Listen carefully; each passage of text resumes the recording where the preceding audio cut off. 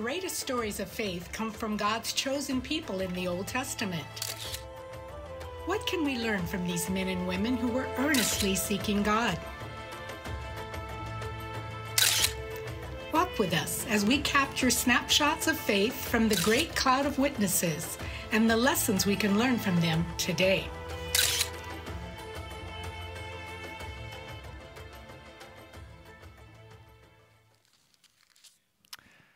Well, we get to continue our series. We're in this Snapshots series, and we're actually almost done with it.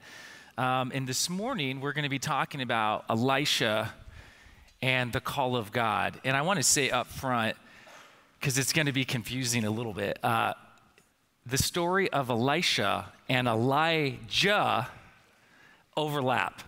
So I'm going to do my best to pronunciate really clearly. But I wish God had just given them different names. It would have been, if it was like Ned and Barry, then it'd be like, oh yeah, it's super clear, Barry, whatever. But he didn't, so this is what we're dealing with. I want to give you a little bit of backstory on, right, in these snapshot series, we're kind of jumping into someone's life or jumping into a particular place in the Bible. And we're not talking about everything, but in order to understand a little bit of what's going on, we have to talk about what's happening kind of in the context. And so for both Elijah and Elisha, they're both prophets in about the 9th century BCE. So think 850 to 800 BCE, so 850 years before Christ comes. That's the time that they're kind of doing their thing, that they're prophets. Also, it's important to note that the kingdom of Israel is divided at this point. And we've talked about this before, but it's worth just mentioning. At this point, there's two separate kingdoms. There's the northern tribes, there's 10 of them, and that's called really Israel. And then there's the southern 2 tribes, and they call that kingdom Judah. And so they're divided. And both Elijah and Elisha are both prophets in this northern kingdom primarily. So that's kind of where they're doing their thing. Also, something to keep in mind is the king, mainly, at least in our story, is this guy, King Ahab. Now, Ahab is a really interesting guy because he's really quite terrible. And let me just read you what it says. This is from 1 Kings 16:30. It says, he, Ahab, did more evil in the eyes of the Lord than any of those before him. It's not something you want said about you. He not only considered it trivial to commit the sins of Jeroboam, the son of Nebat, but he also married Jezebel, daughter of Ethbaal, king of the Sidonians, and began to serve and worship him. So what happened years before this guy Jeroboam, he created these other places of worship. So the kingdom of Israel splits into 2. And this guy Jeroboam is king in the northern part. And he doesn't want his people going down to Jerusalem to worship. So he sets up places to worship in 2 other places called Dan and Bethel. And guess what he sets up there to worship? He sets up 2 golden calves, which should remind us of another story. And he says, these are the gods that delivered you from Egypt. So not only does Ahab find with this worship that is getting off course, it's not what God wanted for them, to make it worse, he marries just this terrible woman. And this has nothing to do about women. She's just not a good person. She is the priestess of another religion of Baal. So you've got these 2 people who are going to be leading Israel. One is just a really bad guy, and his wife is just as bad, and they're like the perfect power-evil couple. I mean, they were perfect for each other. It was a great match, It was just terrible for the nation of Israel. And I say all this so you understand the context at which they're going to be prophets for God. This is not an easy time to be a prophet. They are murdering and killing the prophets off. It's a bad season for Israel. They are going astray. They are being led from the highest point of leadership away from God. And this is where we're going to jump into this story. And Elijah has been battling Ahab and Jezebel for a while. I mean, he is going to war with these people. And he's been doing this thing, and he is tired. And we're going to read in just a second. He has battled them, And he's had fire battles and all sorts of stuff. If you want to read previous to this in 1 Kings, I would highly suggest it. But he's exhausted because he feels like he's done everything God asked him to do, and it doesn't seem to be working. And he is at the end of his rope. He is tired. He asks God. He wants to lie down and die. He is done. That's where we find ourselves. And the problem really of this passage is this. The world in their context is broken. The world's broken, the bad guys are winning, and all hope seems lost. Right? Does it sound familiar? I think every single generation gets to that point. And what's going to be interesting as we read here is this. How does God answer them? What is God going to do in that context? So let's read. This is 1 Kings chapter 19, starting halfway through verse 13. I'm calling it 13b. This is the word of the Lord. And God is speaking to Elijah in a gentle whisper. Then a voice said to him, this is God, "What are you doing here, Elijah?" He replied, "I have been very zealous for the Lord God Almighty. The Israelites have rejected your covenant, torn down your altars, and put your prophets to death with the sword. I am the only one left, and now they're trying to kill me too." The Lord said to him, "Go back the way you came. Go to the desert of Damascus. When you get there, anoint Hazael, king of Aram. Also anoint Jehu, son of Nimshi, king over Israel, and anoint Elisha, son of Shaphat from Abel Mochalah, to succeed you as prophet. Jehu will put to death any who escape the sword of Hazael, and Elisha will put to death any who escape the sword of Jehu. Yet I reserve 7,000 in Israel, all whose knees have not bowed down to Baal, and whose mouths have not kissed him."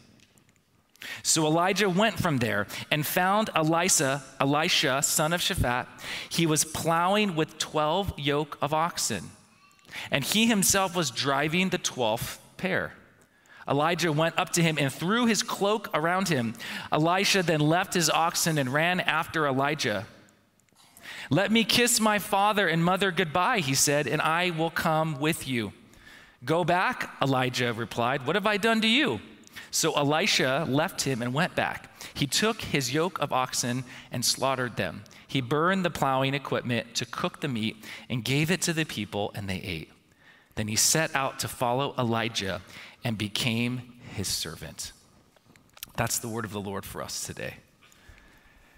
It's a fascinating story. We can't even cover all of the incredible things that are in this. I'm just saying that up front. But what we're really going to talk about this morning is this idea of calling. What does it mean to be called by God to do something? And what does it mean for God to help you call other people into things? And I want to say up front, before we talk about what those two things mean, is why does God even need to call people? What is the point? And here's the premise I want to share with you. Because we live in a broken world, that God, and we just sang about this, that God is in the process of renewing. God is renewing our world.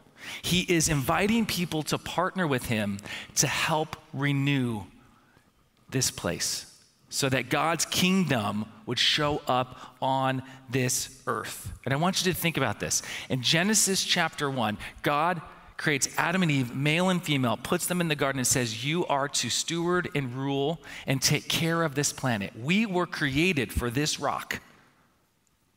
And ever since then, God has been working through people to bring forth his redemptive plan.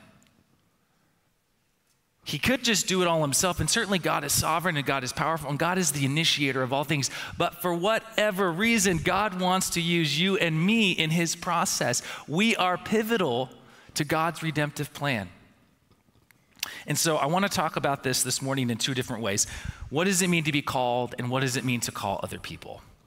And we're going to talk about how God might be calling us to invest in other people's lives first, because that's kind of how the story goes. So we're going to talk about the caller. God empowers his people to call others. That's what we see God doing with Elijah. He uses Elijah to go call Elisha to be a prophet. And Elijah had been doing all these wonderful miracles, all this crazy stuff.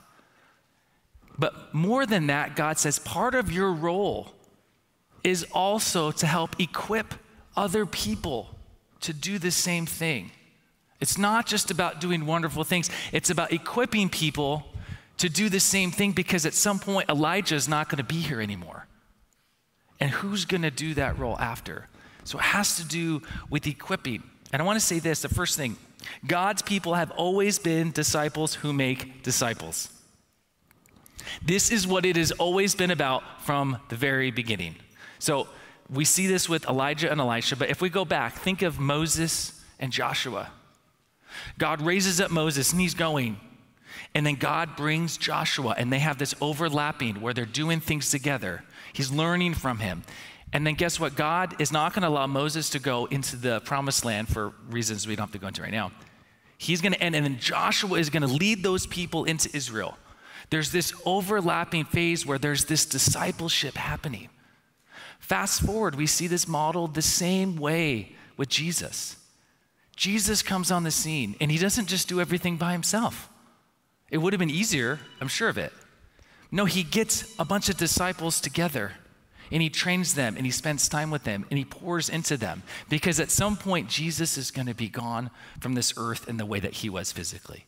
And they, the disciples, are going to be the ones that actually spread this gospel around the known world. This is how God has been working. That's why Jesus says in Matthew 28:19, go therefore and make disciples of all the nations. He doesn't say, go therefore and even be a disciple. That's implied. He says, go make disciples. God's people are always disciples and disciple makers. It's a both and. It's always both. Think of it like this. I've never ran in a relay race, but I've seen pictures and watched the Olympics. So picture you're running the Olympics, and you're running and you got your baton, and you're going to pass the baton off to the next person, right? So they're running, and I think it goes something like this. As this person's coming up, this person starts running already. And they're going to start moving, and hopefully they don't trip or anything, but they start running. There's a point where they're both running real close at top speed. They're handing the baton off, and then that person takes off, right? That little part where you have the baton, that's discipleship in our picture. That period just happens to last a lot longer for us. When we're running with someone, pouring into them, passing things on to them so that they can go and take this thing further and faster than we ever could. Spirit-filled discipleship, this is how the gospel is actually going out into the earth. It's through equipping and sending people. Second thing, and this is what was really sticking out to me in this story, that God answers prayer through people. God answers prayer through people. So Elijah, like I said, he's at the end of his rope. He is depressed. He's having a complete meltdown. I picture like when my kids get really bummed out and they're just like, right? They're just like fall on the couch and they're just mopey and you're just like, ugh. And we, as adults, we try not to do it. We hide it in different ways, right? But inwardly, we do it all the time. Elijah is done. And God speaks to him.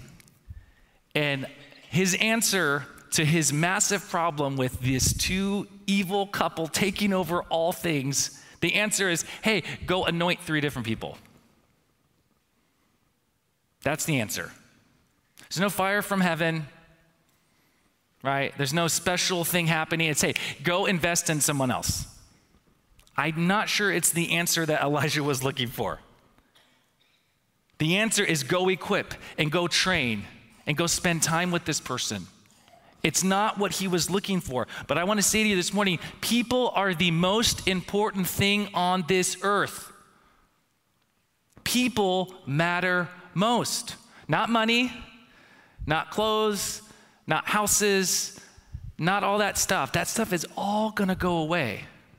And guess what? We're really good at taking care of those things, right? And I'm not even saying it's wrong to do that. I have a house and all these things, right? But we know how to take care of our money. We know how to make money grow and invest and all these things. Do we do that with people?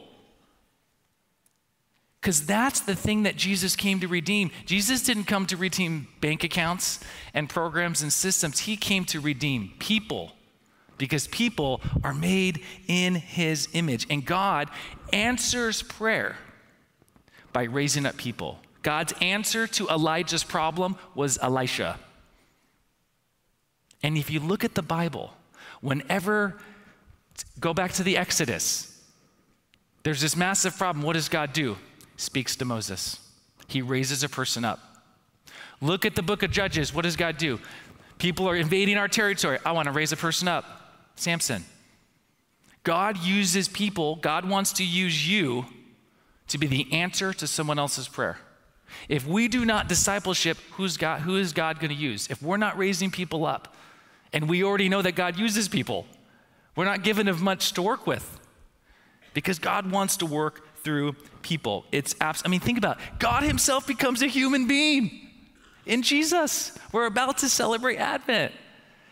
God is absolutely committed to the human race, and he wants to use us, and he answers prayers through people. Third thing, we need to be looking for people that God is calling. In verse 19, so God speaks to Elijah, and then verse 19 says, so Elijah went out from there and he found Elisha. Elijah had to do something. God spoke, and then he had to take an action. I don't think Elisha showed up on his doorstep like an Amazon package. And I don't think they had GPS, and I don't even know how long that took. We read it like it was like that. He might have been looking for him for a month. I don't know. It takes a long time to walk places, right? Even if you got a donkey, it takes a while. But he had to do something. We have to be looking. We have to use our eyes. And when Elijah finds him, he puts his cloak over him, this cloak that represents the power and the presence and the Spirit of God, and he lays it on someone else. He's willing to say, I'm willing to give up some of who I am to disciple this person, because that's more important. So are you discipling anybody in your life right now? Are you putting your cloak on someone? If you have a cloak, it doesn't have to be a cloak. You know what I'm saying? It's a metaphor. Who are we spending time with? Are we looking? It could be your kids. It could be your spouse. It could be people at your work. It should be people here. It could be your neighbor. But it's not just hanging out with them or saying to your neighbor when you interact, when you get your mail.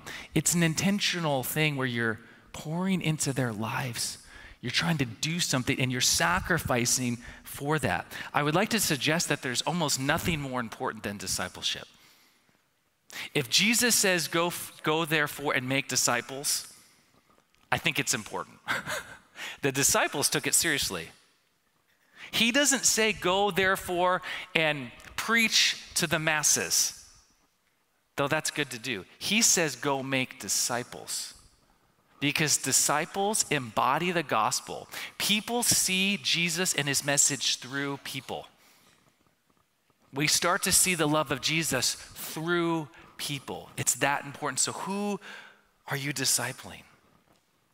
Are you discipling? Are you thinking about that for your life? I would challenge you to think about who you are investing your time into. Now we have to explore, what does it mean to be called? So Elijah finds Elisha, puts his cloak on him, and he's going to start pouring into his life. What is Elisha's responsibility to this call? What does it mean to be called by God? The first thing is that a decision must be made in response to God's call. Whenever somebody calls you, whatever it is, you have to make a decision, right? You have to. If I call you on the phone, ring, ring, ring, and you see my number pop up, and you have to make a decision, do I want to talk to Danny or not? People don't take my calls, I'm just kidding. But we all do this, right? You're like, nah. Just like, I'm gonna do the side button so it's still like, it makes it look like I didn't just answer, but you know you didn't. Or you answer and you're like, hello, hey, how's it going? Great, blah, blah, blah. Or when someone rings your doorbell, you have a decision to make. You go through your list of people it could be. Am I expecting anybody? Is it Amazon? Is it somebody spreading a mission about anything, right? You have a decision. Are you going to answer the doorbell or are you not? To not make a decision is a response. To let it go is to say no. And we have to be really clear about that. The difficulty is that in our culture, and I would say even in our Christian culture, we have distanced ourselves from calling. We don't like calling. It makes us uncomfortable. And I get it, it makes me uncomfortable too. Because we want control. We don't want to be told what to do. For example, going back to what I said, if I ring your doorbell, most of us now won't even ever do it. We get these ring systems so we can tell who it is. And all it does is make us not answer the door ever. We can even talk to them through it. So we just want to stay as far away because if I go to the door, I have to have some kind of interaction with this person. I don't know how that's going to turn out. Or phone calls. Nobody answers the call anymore. The only person who answers calls, I think, is like my dad. My dad will always answer in the wrong time. He's like in the middle of talking to someone else. I'm like, why did you answer? Anyways, we don't do that. Or think about this. I know this has happened to you. You're texting with someone, right? Going back and forth, quick. And I'm like, forget this. This is taking forever. I'm just going to call him. You call him, goes to voicemail, right? You know who you are. Why? Because it means that you're going to have to talk and you have to make decisions, and we like staying away from it. Why? I think we like autonomy. I think we like control. And I think when God calls us to something, we're scared of what that might mean for us. I'm not talking about salvation right now. I'm talking about God calling every one of us to step into his kingdom and to live and to do something he's called us to do. And we don't like it because we know it's not about us. And I want it to be about me. I'm all about me, and you're all about you. But God's call is not about us, and yet it absolutely involves us. And so we struggle to say yes because we wonder what that might mean for our life. Is that going to affect my free time? Could it affect my money? Could it affect, you name it, right? And we need to be honest about those things. So what is calling? There's a book by Timothy Keller called Every Good Endeavor, and it's an incredible book. I would highly recommend it. And he talks about calling, and I'm just going to read his words because they're much better than mine. He says this, and it's on the screen. All human work is not merely a job, but a calling. The Latin word vocare, to call, is at the root of our common word vocation. Today, the word often means simply a job, but that was not the original sense. A job is a vocation only if someone else calls you to do it and you do it for them rather than for yourself. And so our work can be a calling if it is reimagined as a mission of service to something beyond merely our own interest. As we shall see, thinking of work mainly as a means of self-fulfillment and self-realization slowly crushes a person and undermines society itself. Listen to this again. A job is a vocation only if someone else calls you to do it and you do it for them rather than for yourself. This is why we struggle with calling. But I want to say to you, God is calling you to something bigger than yourself. Say yes to that call. And it could be anywhere. It could be anything. But it scares us because to be called by God means to live and work for him and not just for ourselves. And I know that's difficult, but that's what he's called us to. Peter talks about this in 1 Peter chapter 2, starting in verse 9. He says this, but you are a chosen people. He's taking what God spoke to Israel. A royal priesthood, a holy nation, God's special possession, that you may declare the praises of him who called you out of darkness into his wonderful light.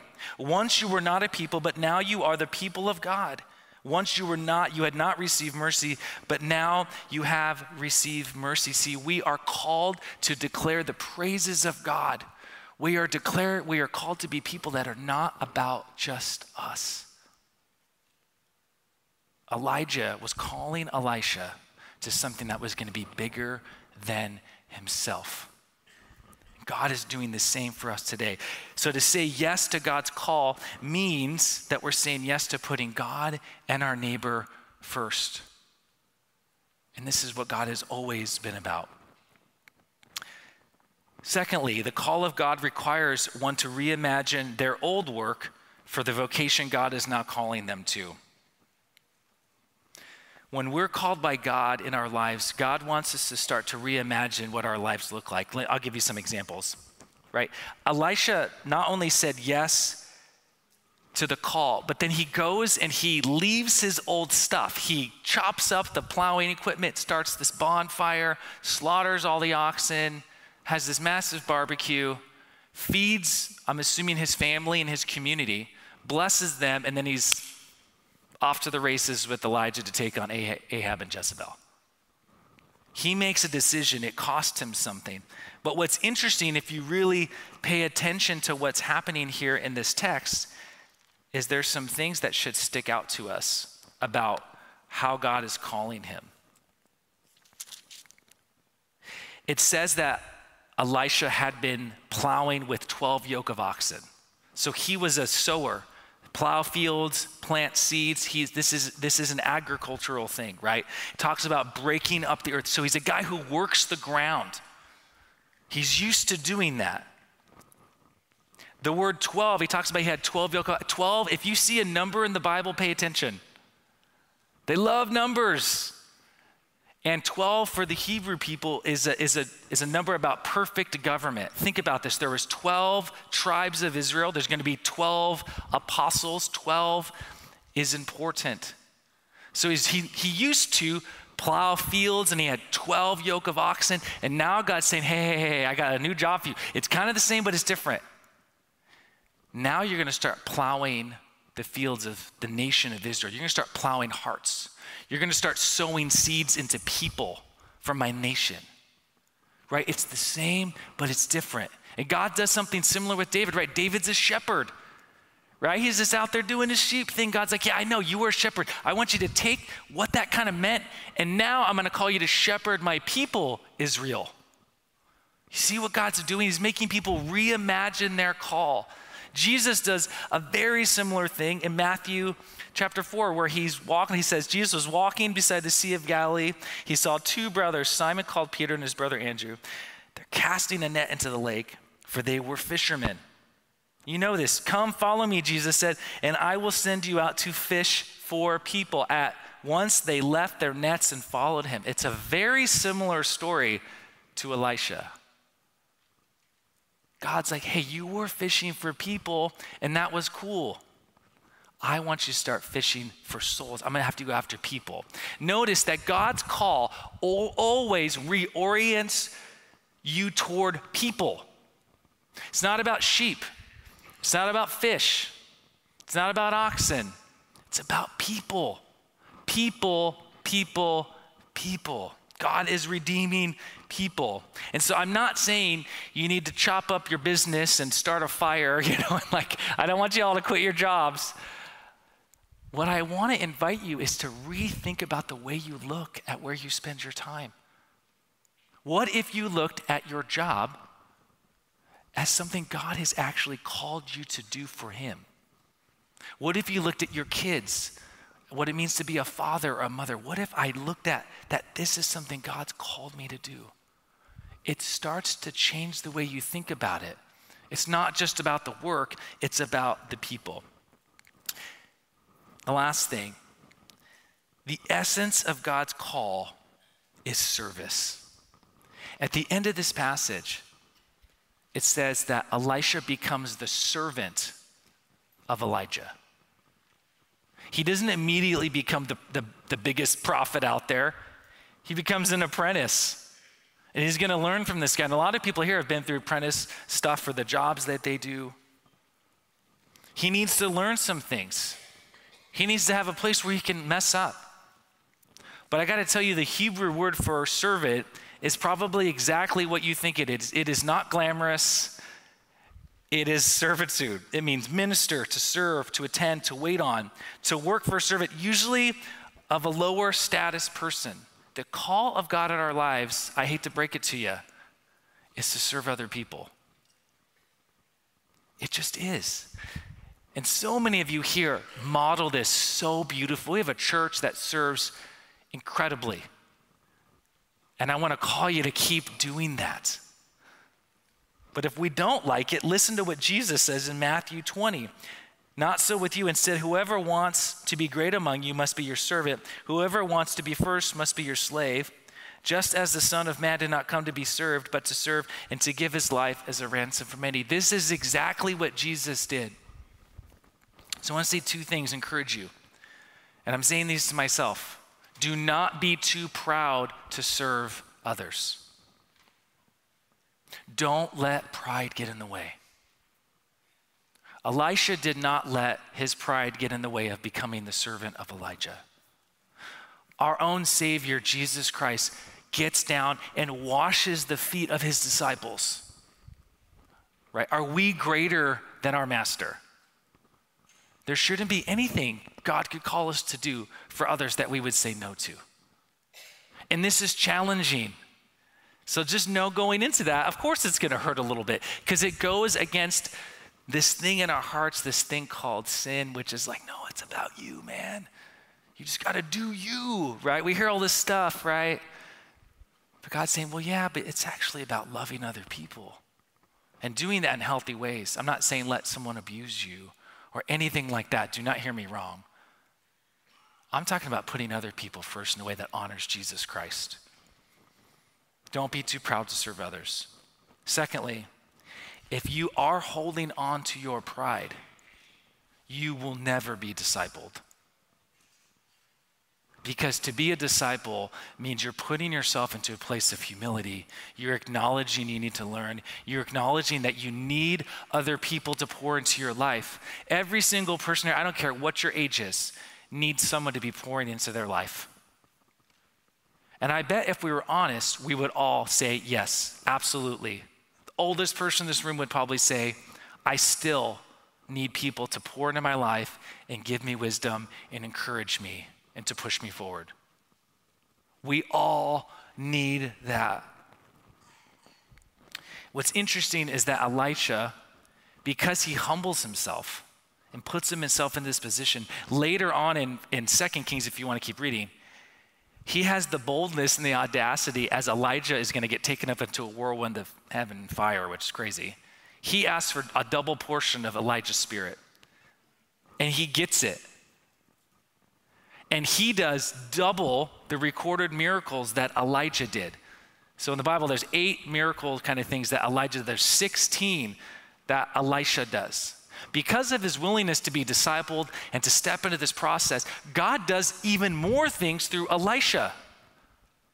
And that's the invitation to us today. Jesus says a similar thing to the disciples. He says, very truly I tell you, whoever believes in me will do the works that I've been doing. They will do even greater things than these because I'm going to my Father.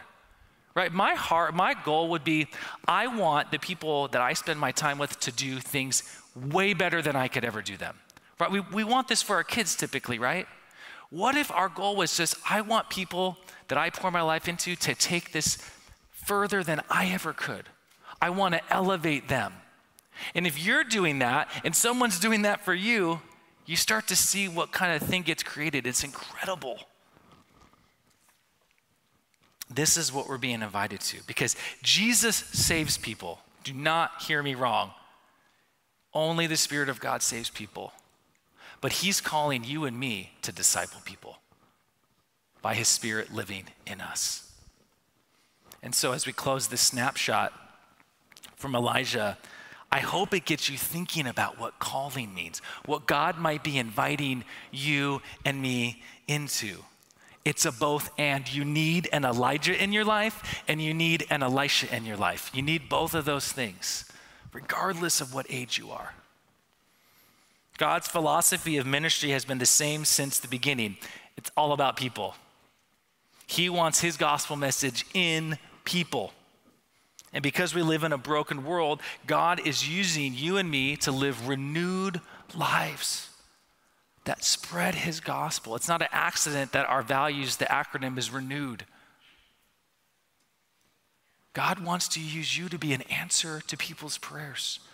God wants to raise people up in this place and outside of our church to be the answer to people's prayers. That in the midst of division and all sorts of chaos that is happening all over the place, that we might be people who are grounded in the Word of God and grounded in God's heart, that we might bring shalom and peace to those places and speak truth and love, and that we would be those kind of people. I invite you to be that person. Jesus spent most of his time with a bunch of people, with actually a smaller amount of people, pours into them, and then he says to them, hey, you guys go do it now. That's the model. On some level, it's so easy. It's so easy, anybody could do it. But it's difficult enough that all of us kick and scream to not do it sometimes, if we're honest. And I want to invite you into that. Let's be people who invest in the lives of other people. Let's pray. Father, we thank you for your word that still speaks, God, that this story about your prophets from thousands of years ago can speak directly into our hearts right now.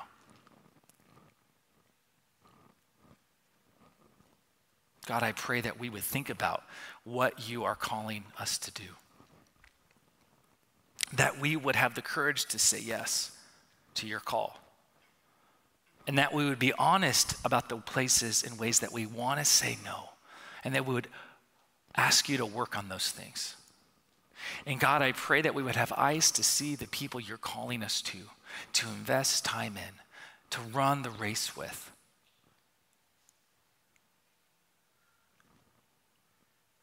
God, you are working through people. You want to answer prayers through us. God, we're humbled by that. We pray that you would give us the courage to put people first, to love you and to love our neighbor. We pray this all in Jesus' name. Amen.